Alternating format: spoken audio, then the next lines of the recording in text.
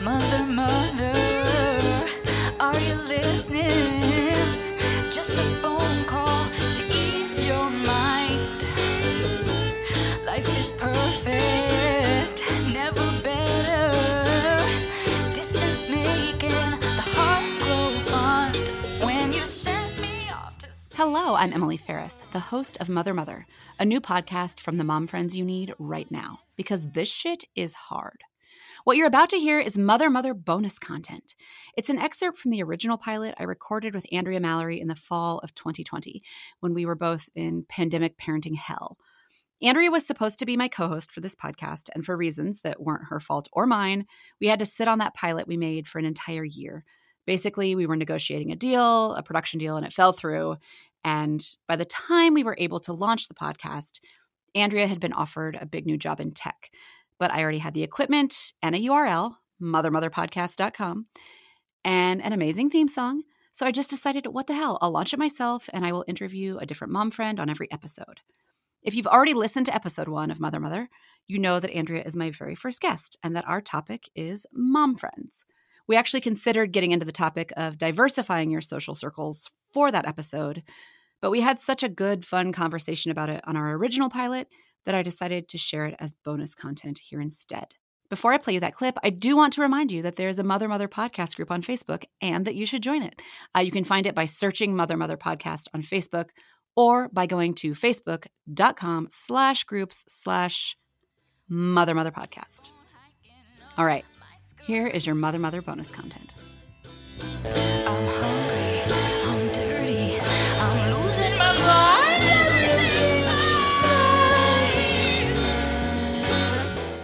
This is the part of the show where we get serious. Emily, are you ready to get serious? I'm never like fully serious, but I will go there with you. All right. I'm glad. I'm honored. I should also point out that this is the part of the show where usually we would have an expert. But since this is our inaugural episode, we're kind of keeping it cozy. Mm-hmm.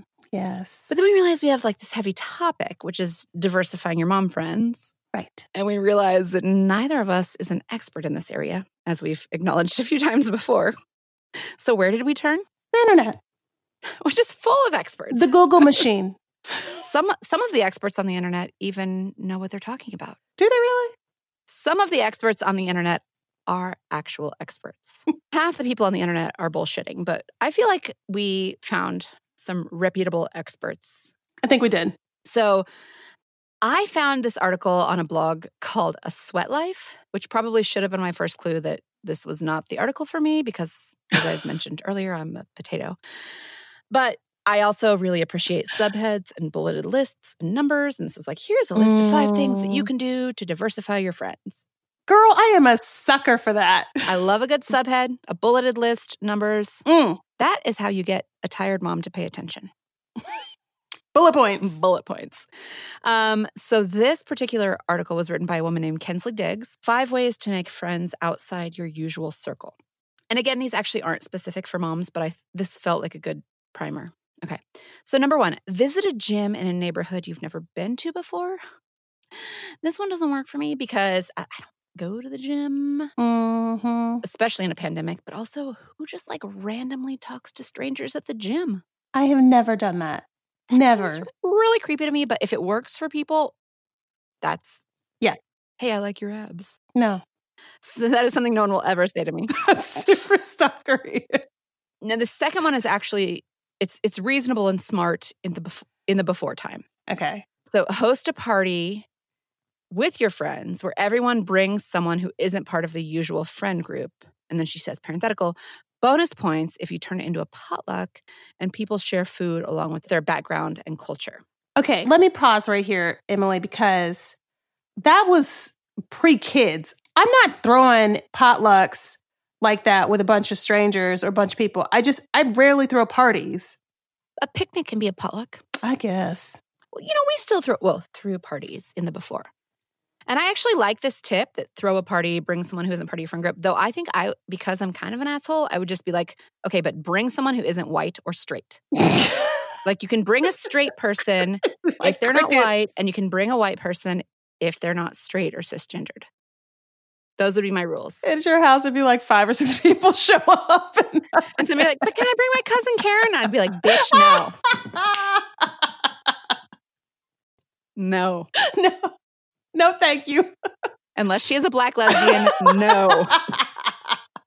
Or Asian. Yeah, don't forget. What else is there? What's number 3? The next one is actually very good. Again, in the before time. And it's something that my family should do more of. Join a volunteer group that works in communities different from your own. Okay. And I really like this one. This is very good. And I've always said, like, I think as my kids get older, it will be very important for us to go volunteer at a soup kitchen on Thanksgiving, things like that. Yeah, I want to do that too. I really like that one. I know there are groups around us who do, like, they fill backpacks for kids for back to school, things like that. And I think that is a great, especially, and I think that's a really good one for moms, right? So if there's an organization that allows kids to volunteer, you take your kids, you work at a soup kitchen, you fill backpacks with school supplies. You're not necessarily going to become best friends with the people who are coming to receive these gifts, but maybe you'll meet other people. And I'm not saying you won't, but you just never know. You never know. Okay, number 4. Immerse yourself in the social scene of a different neighborhood. This could include live shows, theater, bars, clubs, or other social events.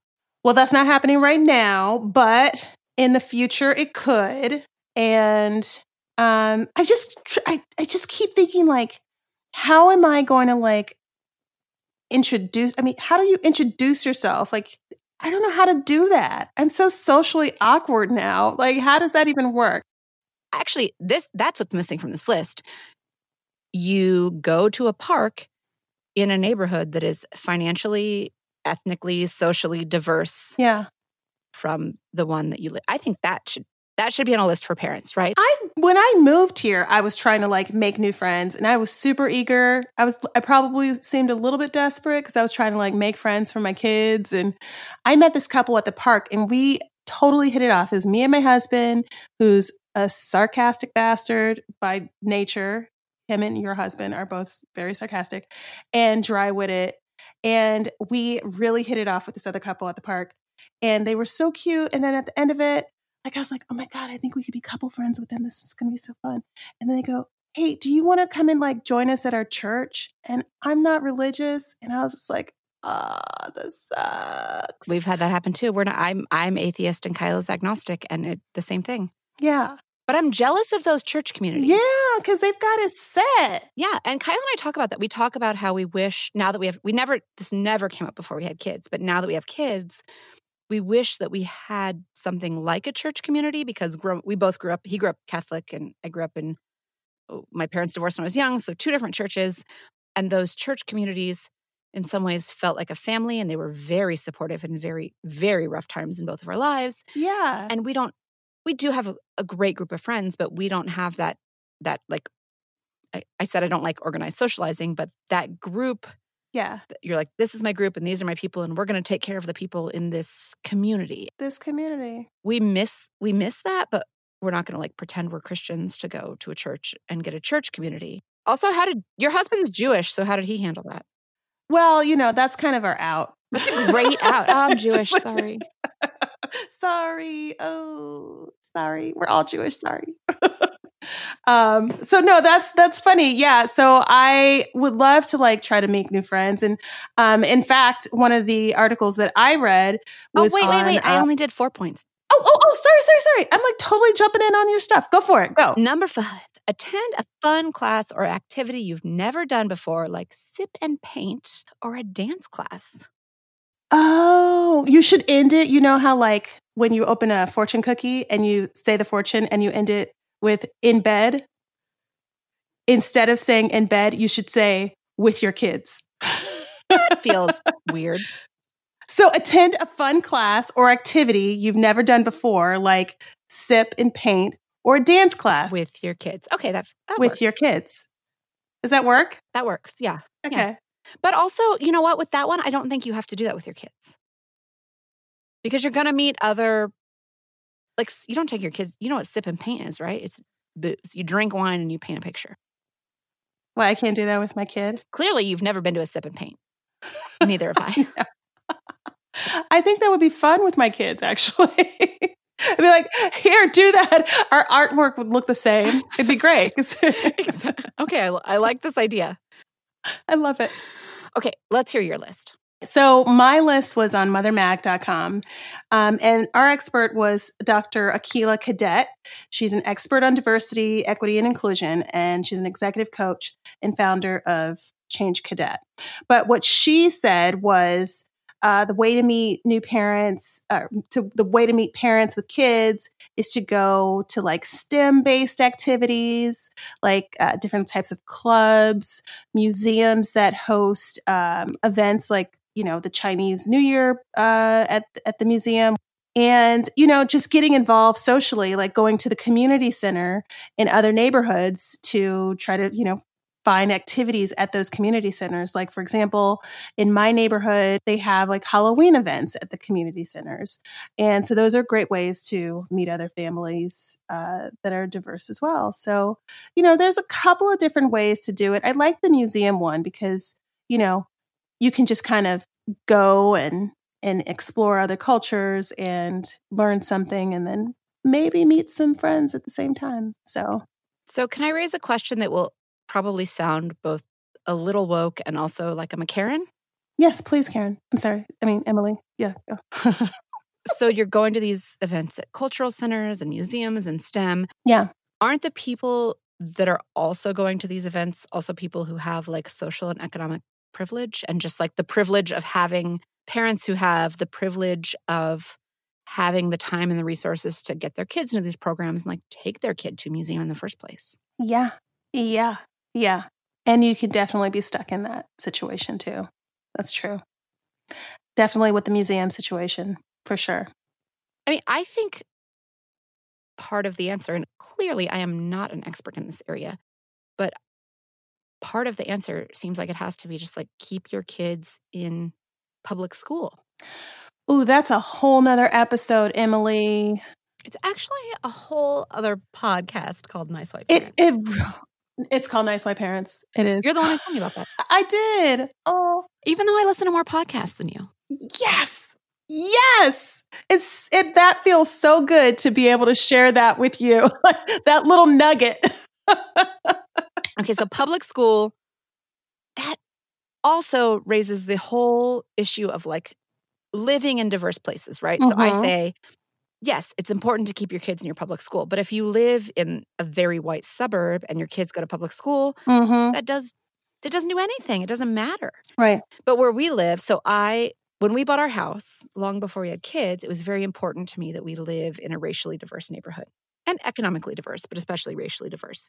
And so we bought a house that is basically on the dividing line, which in Kansas City is known as the white and black dividing line. Mm-hmm.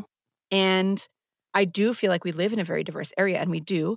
There is a black church across the street from us. Our neighbors to the north, we didn't know this when we moved in. They are Korean, and they run like the secret Christian church out of their house, which is kind of cute. And we apparently live on this very religious corner of our street. And then there's you. And then there's us. So we live in this very diverse area, but we don't necessarily socialize with the people in our immediate vicinity. Mm-hmm. And so it still feels very segregated. So I do feel like we moved into this diverse area. My child is exposed to diversity, but we're not immersed in it. Yeah, you're kind of like diverse adjacent. Adjacent. We are diverse adjacent. Yeah. I feel like there's a think piece in that. There is. Hannah Jaffe Walter, that's for you. We are diverse adjacent. And I do sometimes wonder if in trying to do the right thing and trying to expose my children to diversity, I'm kind of fucking them up. How so? So a few months ago when I was putting up Black Lives Matter signs around our house, I was trying to talk to my 4-year-old about this. Uh-huh. And I mean, trying to talk to a 4-year-old about racism and then systemic racism, it's a lot. Yeah. So I tried to keep it simple. And I said, well, have you noticed that the people at the church across the street have a different skin color than we do? He's like, nope. I was like, oh, shit. Am I messing with my kid? Like, fuck. Like his only doll, like the only doll he's ever is a black baby doll. Uh-huh. And we live on this racial dividing line. And the people at the church across the street are black. And in the 90s, it probably would have been great. Like, I don't see Mhm. color. But like, I want my child to see color Yeah. and understand it and love Mhm. it and appreciate it. And he's like, nope, I didn't notice. And I'm like, oh, am I fucking on my kid? You know what? No. Girl, they always notice. They notice. They just don't know how to put words to it, but they notice. Kids start seeing that stuff. I mean, I think, when they go to school, they start seeing it. When they're in the car riding down the street, they start seeing the differences. Have you had experiences with your kids? Have you had to have those conversations? Yeah, definitely. I mean, I think it was probably for my son, he was probably like 5 years old, and we just started kindergarten, and Black History Month came around and everybody was talking about Black History Month, and my son, we've talked about it kind of in his space, and I've said it before, but he never really paid much attention. But then because it was happening at school all the time, it was like in his face, like nonstop, he was like, Mom, what is Black History Month all about anyway? So I'm like, okay, here's my teaching moment. Here's Mom being teacher. So I started explaining to him, I didn't go deep because he was 5. I didn't need to talk about all the heavy stuff. I started at like, the 60s and, Jim Crow. So I was like, how you have your white friends? And, if you were born back in that time, you wouldn't be able to be friends with them. You wouldn't be able to like go to the same restaurants with them. You wouldn't be able to drink from the same water fountains.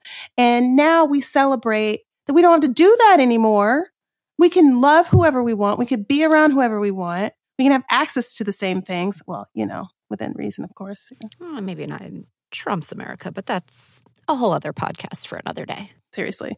But another podcast. And I was like telling them like this, and so we've got all these amazing accomplishments from all these African Americans throughout, our time. And I named off all these, amazing, successful people who were leaders.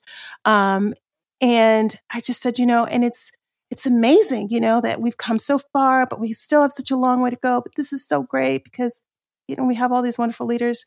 And President Obama, Daniel, and my son looks in the mirror, and like my heart is like my chest is shaking, like my heart is about to drop down into my stomach. And he looks in the mirror, and he's like, "Mom, am I Black?" And I said, "Yeah, buddy, you're Black." And then he looks in the mirror and he pauses for a long time and he goes, "That is awesome." Oh my God, I love that. I'm like crying over here. I get goosebumps every time I tell this story because he was so proud. And I told that story and he was like, "Yeah, like this is awesome." And he ran out of the bathroom. He was just like dancing, and we played James Brown. And so that's our tradition. We play James Brown on Black and I'm Proud. And it's just, oh my God, my heart just burst. My heart is bursting. I want that for all kids, all Black kids. Like all kids. I was about to say all kids in the world, but like not white kids. White kids do not need to feel that kind of pride about their race. That's such a good note to end on. That makes me so happy. Mother, how's the family? I'm just calling to say hello. All right, thank you so much for listening to Mother, and to this Mother bonus content. Be sure to subscribe wherever you're listening, wherever you get your podcasts, because I'll be back every Tuesday with a new mom friend and a new topic. Our theme song, Mother by Tracy Bonham, is performed by the amazing Jocelyn McKenzie with Harry Bowles. I miss you. I love you.